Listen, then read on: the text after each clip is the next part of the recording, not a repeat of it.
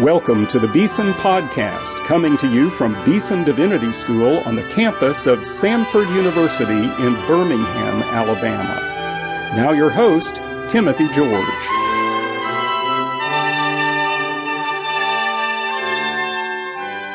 Welcome to today's Beeson Podcast. Well, I'm here in Atlanta at the Evangelical Theological Society. There's several thousand scholars who have gathered here for this meeting, and I have the privilege of talking to one of them who's making a presentation later today. She is Dr. Stefana Dan Lang. Welcome, Stefana, to the Beeson Podcast. Thank you. Thank you for inviting me, Dr. George. Now, I've known you for a long time. You're one of my favorite people. You've taught at Beeson Divinity School a couple of times. You're a scholar. You did a PhD and an MDiv at Southern Seminary, working with our friend Craig Blazing. Yes. You're an early church scholar.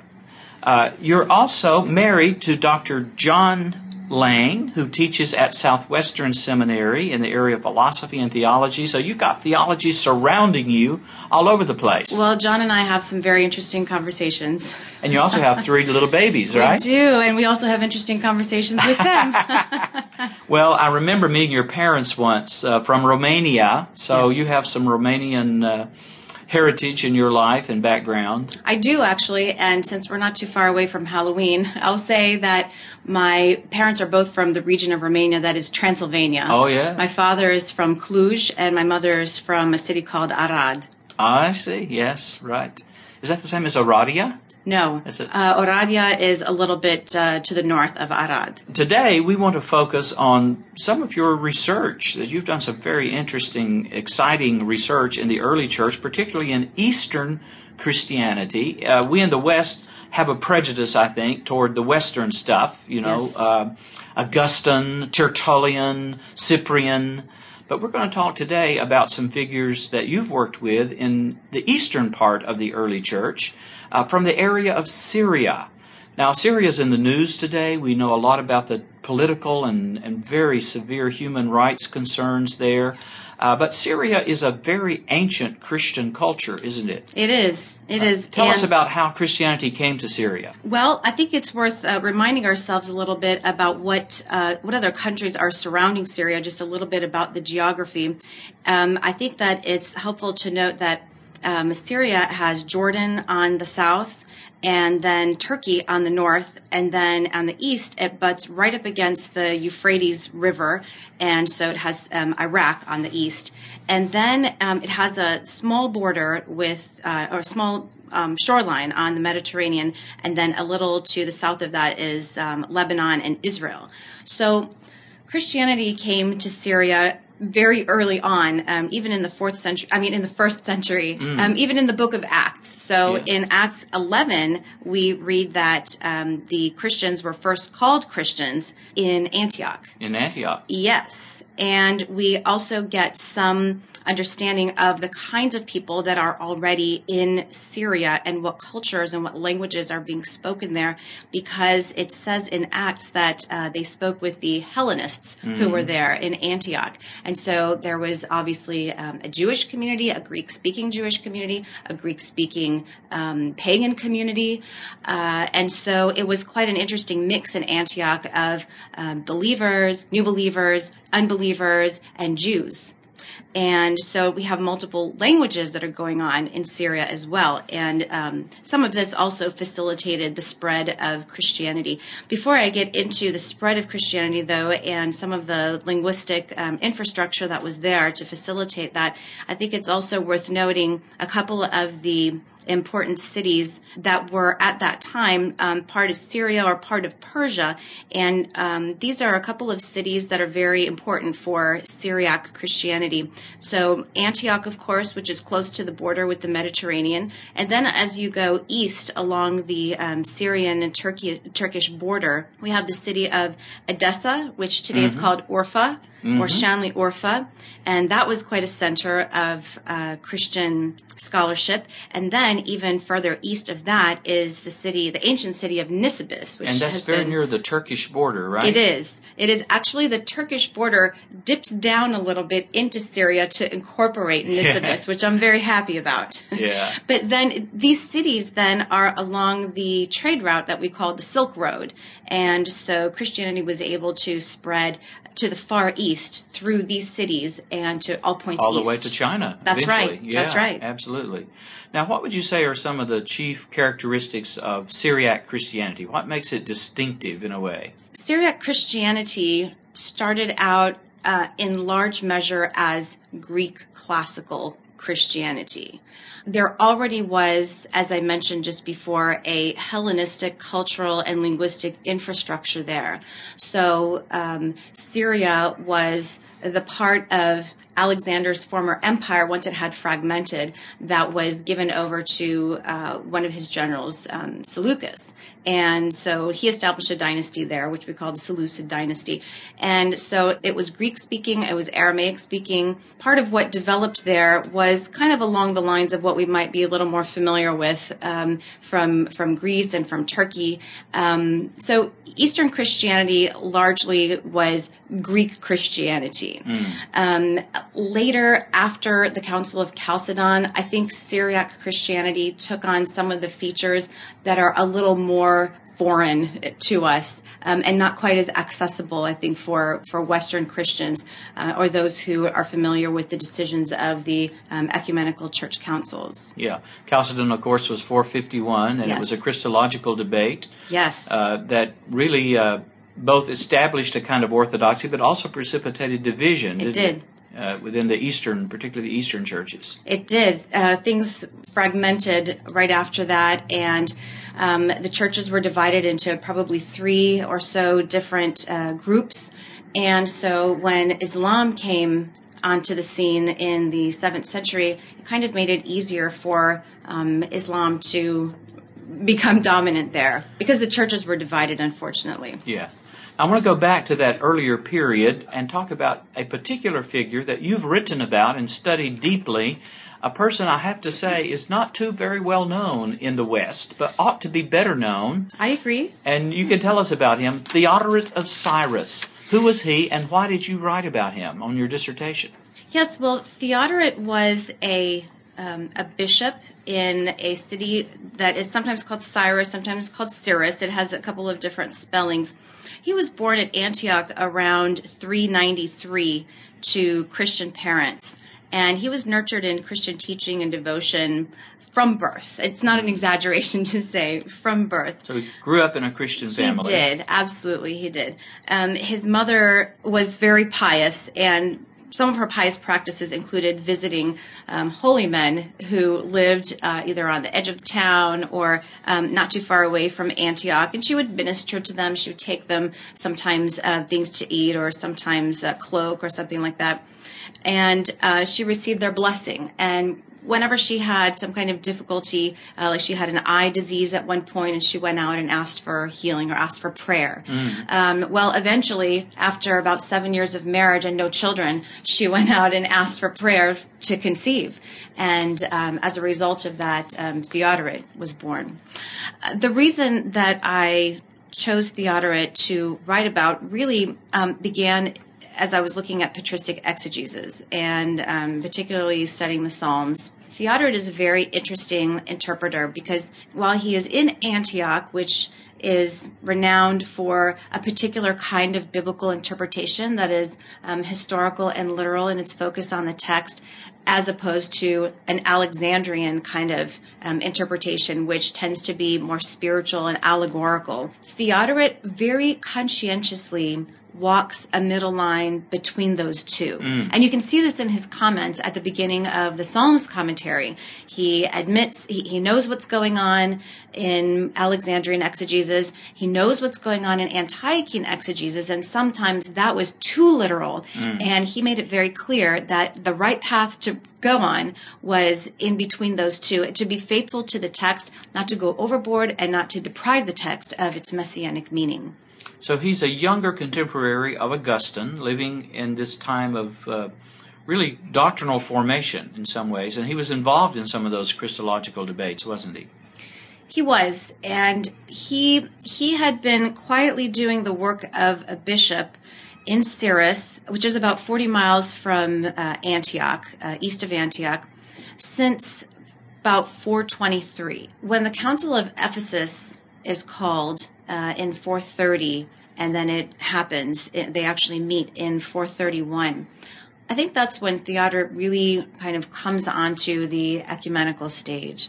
And between 431 and the Council of Chalcedon in 451, everything that Theodoret had been writing up to that point on Christology or in apologetics really bears fruit. His theological studies, his theological acumen bears fruit at this point.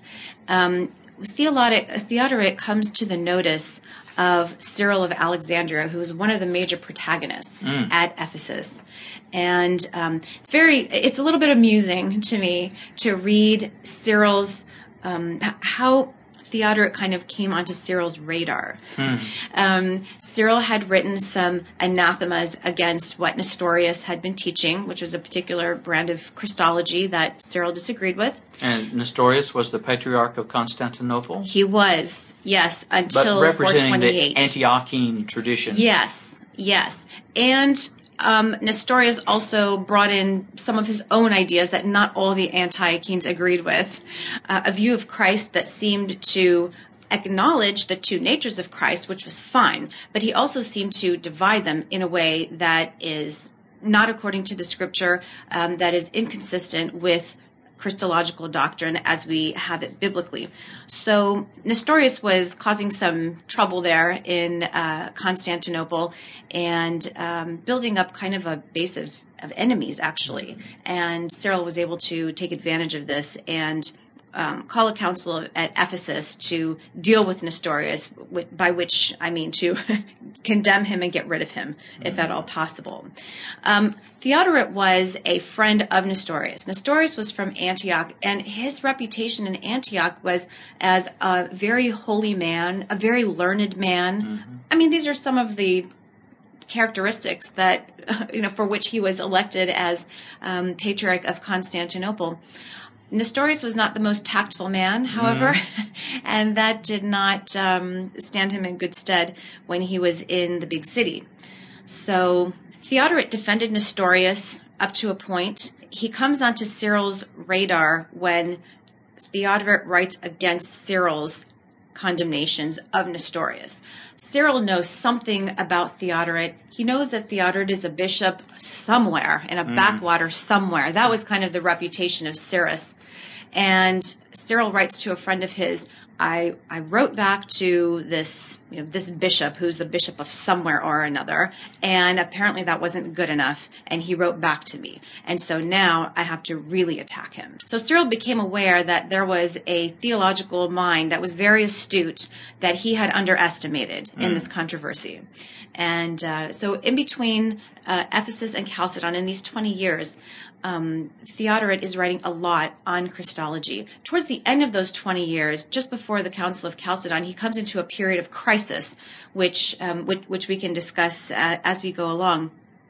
But one of his biggest contributions was writing on Christology against Cyril's view, which he saw as unhealthy Christologically, because Cyril was overemphasizing, Theodoret felt, the deity of Christ to the exclusion of the full humanity. He didn't deny the humanity of Christ, but the full humanity. The way that he talked about the deity of Christ seemed to undermine the humanity of Christ. And, we have our own theological disputes and controversies today, but, we're talking serious argument, dispute, condemnation, anathemas going on between these two great theologians, Cyril of Alexandria and Theodoret of Cyrrhus. And Theodoret really gets obscured in this controversy, I think, as far as what we talk about today when we talk about the Christological controversies. He's sort of overshadowed by Cyril and Nestorius's discussion. The big names that we all know. But now tell us the crisis you were talking about that Theodoret found himself in around the time of the Council of Chalcedon. Well, Theodoret formulated, along with John of Antioch, a formula of reunion after Ephesus. And Cyril signed that. And Cyril's constituency back in Alexandria believed that he had compromised Alexandrian Christology. They were none too happy about that. Well, in 444, Cyril passes off the scene, and he is succeeded by Dioscorus, who is some kind of relation to him, either his nephew or his godson or something like that. Dioscorus is absolutely furious with Theodoret and with the Antiochenes because he feels that Cyril has been tainted by agreeing with them on the formula of reunion. And Dioscorus decides that he's going to call a council, and it's going to be a council that's going to condemn Theodoret and get rid of him, just as Cyril had been able to get rid of Nestorius through his machinations. Dioscorus was going to do the same about Theodoret, and Theodoret had a sense that Dioscorus was on the warpath against him specifically. Cyril had had friends at court in Constantinople. Dioscorus did as well. And a council was called in Ephesus in 449. Dioscorus somehow had gotten the ear of the emperor or somebody powerful at the court, maybe not the emperor specifically, but he had gotten Theodoret condemned and put under house arrest. And Theodoret could do nothing but just sit and wait for the council to meet in 449, condemn him, exile him, get rid of him, and that would be the end of him. He left behind a corpus of letters, of epistles, so we call this epistolography. And a lot of these are personal letters in which he's expressing himself and his own thoughts and his own emotions in the period of this crisis, which probably lasted for about a year to a year and a half. And this gives us a window into his soul, into his spirituality. It really does. Also, in these letters, he put out what his doctrinal views were. He wants to portray himself as Orthodox. He writes letters to bishop friends. He writes letters to Christians who were in government. He's appealing for help, for somebody to kind of advocate for him while his hands are tied and he can do really nothing. Well, what happens in the end is that the Council of Ephesus meets, and it's supposed to be recognized as the Fourth Church Council, but a couple of years later, the Council of Ephesus is completely condemned, and it's called the Robber Council. Yeah.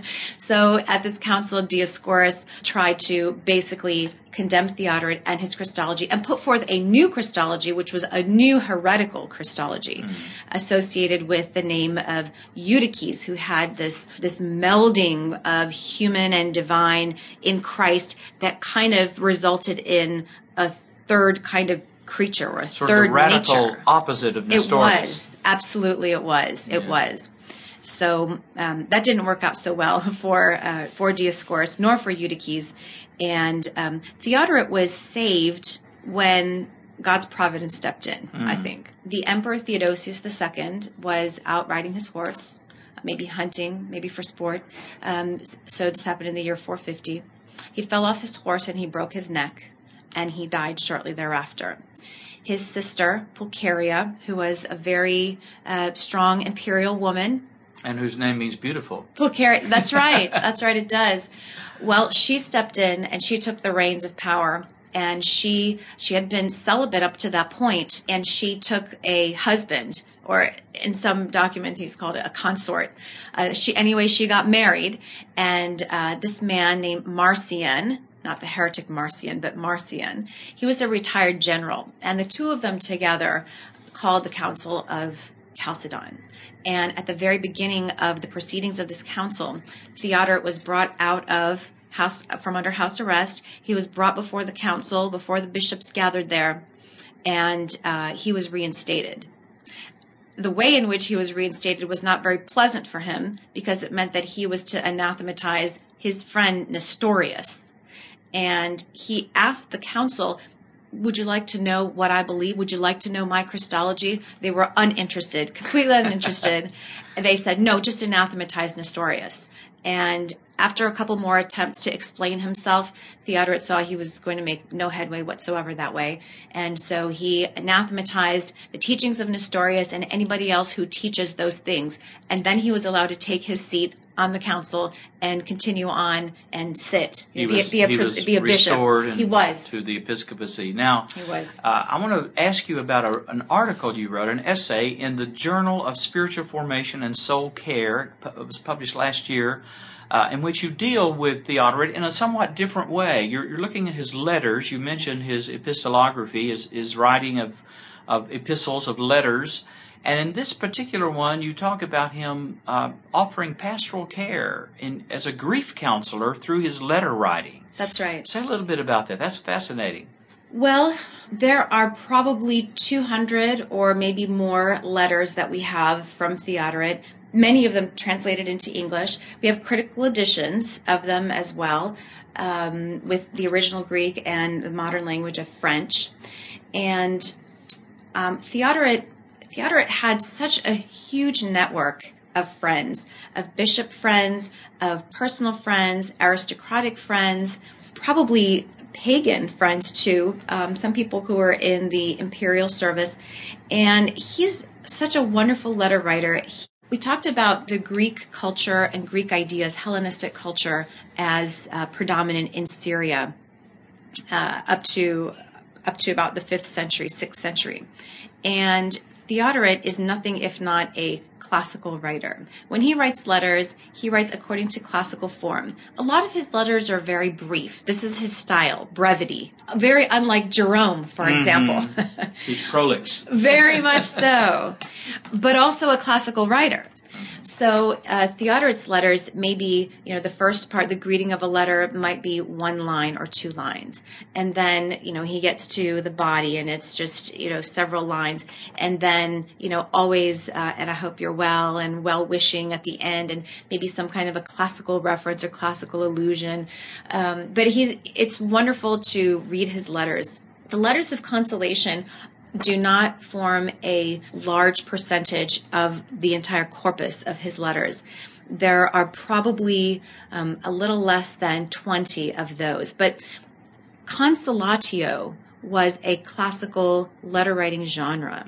And Theodoret employs this with a number of friends of his, some bishops, some laypersons, and I was very impressed at how this very, very busy bishop took time to write to people who were bereaved. In his diocese, there were 800 churches. He was responsible for 800 churches in Syris, and he still found time to write letters of consolation that weren't just a Hallmark card with a few lines. Can you tell us about the letter he wrote to Alexandra? She was a widow. She'd lost her husband, and he's offering consolation, counsel to her. Yes, this is a very interesting letter by Theodoret because it's one of his longer letters. Other long letters had to do with doctrine. This letter has to do with comfort. And it's a letter that is very typical of Theodoret's consolation letters.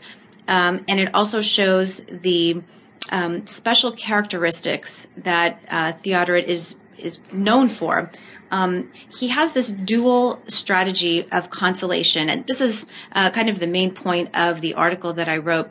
This dual consolation strategy involves talking about reason, which kind of represents just sort of a human, worldly understanding of life and death and how things go, the human condition, that death is something to be expected, like it's no surprise from the time that we're born.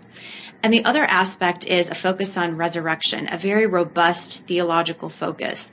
And when I compared the letters of consolation by Theodoret with, for example, Jerome, or, for example, the Cappadocians, Gregory of Nazianzen or Basil, they have letters of consolation as well. There is not a focus on resurrection. They have a little bit different focus, not to say that they don't have a Christian focus, but they're focused kind of on classical allusions and things like that. Theodoret is very focused on the hope of resurrection. This is what gives us hope in our sorrow. It's the knowledge that we will see one another again, the knowledge that that person actually is not dead. That person is alive in God. One of the things he says to Alexandra is, let's not imagine him as a corpse. I mean, if you think pastorally, the last time she saw him, he was a corpse and then he went into the ground. That's her last sighting of him. And he says, let's not imagine him as just a corpse to wail over as if we have no hope. Let's imagine him as being gone on a long journey, as he often, was gone for business. He's gone on a long journey and he's arrived home, and we wish him well there. And, he's implying, and we will be able to join him because of the resurrection. We'll be able to join him when it's our time. Another letter, whose recipient escapes me right now, another letter that he wrote, but it's mentioned in the article, was to a woman who was a widow, and it was during, I believe, the season of Lent. And she was going to church and probably involved in Lenten celebrations, devotions, and she was very much depressed. Well, it's a holiday, as the holidays are coming up right now. She's bereaved. She's thinking about the death of Jesus and the death of her own spouse at the same time. And Theodoret, in a very tender way, I feel, reaches out to her and kind of gives her this pastoral theological comfort. He turns the things that are probably depressing her into something that can be uplifting and theologically deep. And so he talks about the sufferings of Jesus, that those sufferings are what constitute our salvation, that those sufferings were undergone for the very purpose of giving us hope, so leading to the resurrection. There's an eschatological focus to what he's giving her, a hope for the future.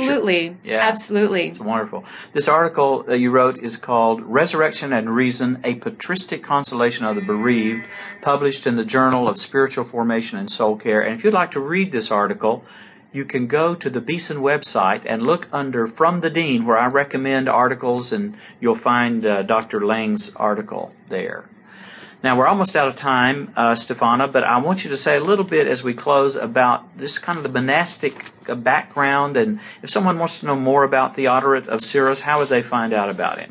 Well, Theodoret wrote a number of works that are accessible. He wrote a lot of commentaries. There are a lot of homilies that are translated. One of my dear friends, who's a Catholic scholar who passed away recently, Robert Hill, has published more posthumously than I have published in my entire life. But translations that he had been making before his death are still coming out of Theodoret's works.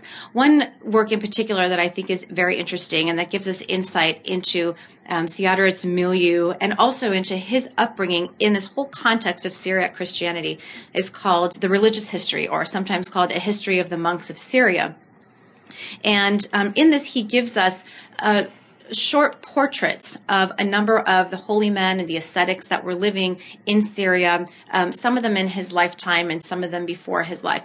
But some of them he was personally acquainted with. Like, for example, he talks about Peter the Galatian, who lived just at the edge of Antioch, whom his mother had visited a lot. And Theodoret says that Peter blessed him once a week. His mother would send him out to be blessed by Peter once a week. And he said this holy man kept him on his lap and fed him grapes and bread with his own hand. So just a very delightful story. I also want to say, though, to our listening audience that sometimes Protestants are not quite so enthusiastic about monastic literature. It sometimes concerns men and women, too, who are doing things that we might find quite off-putting, not eating, not clothing themselves, living out in the open, and things that we might say, well, what does that have to do with the gospel? I would just say that we might be reminded of the prophets Elijah and Elisha, who also were out in the desert, who also were very recognizably holy men. And in the books of Kings, 1st and 2nd Kings, as it has narratives of what is going on at court and what's going on in the city, either Samaria or Jerusalem, respectively, it switches to another narrative, kind of a parallel narrative in the desert of the prophets and the sons of the prophets. I like to think of these sons of the prophets as men who are going out for a kind of a seminary education out to Elijah or Elisha. I mean, they have disciples. So it's not a concept that is so foreign. And John the Baptist, who lived in the wilderness. Absolutely, that's another one. And I would like to say also that this kind of literature is not strictly speaking history. It's called hagiography, from hagios, which means holy, or also it's the word for saint. And so these are biographies of holy men and holy women, and their intent is to instruct, to provide a model of holiness. It's something to aspire to. So some of the things that these men and women do are possible for us to emulate, like their prayer life, their devotion to Jesus, their desire to obey the calling that they hear from the Lord. And some of them are impossible for us to do, like we cannot go and live on top of a pillar. I would not even want to. Like Simeon the Stylite, who is included in this book from Theodoret. That's right. We're talking about a book called A History of the Monks of Syria by Theodoret of Cyrus. It's been translated in a nice English edition by Cistercian Publications. So you can get this and read it and know even more about this wonderful character that you've brought back to life for us today on the Beeson Podcast, Theodoret of Cyrus. Now, my guest has been Dr. Stefana Dan Lang. She is a wife. She's a mom. She is a wonderful scholar and teacher and woman of faith.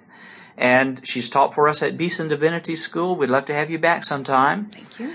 She lives with her husband, John, in Houston, Texas. Thank you so much, Stefana, for this conversation. Thanks for having me. I enjoyed it.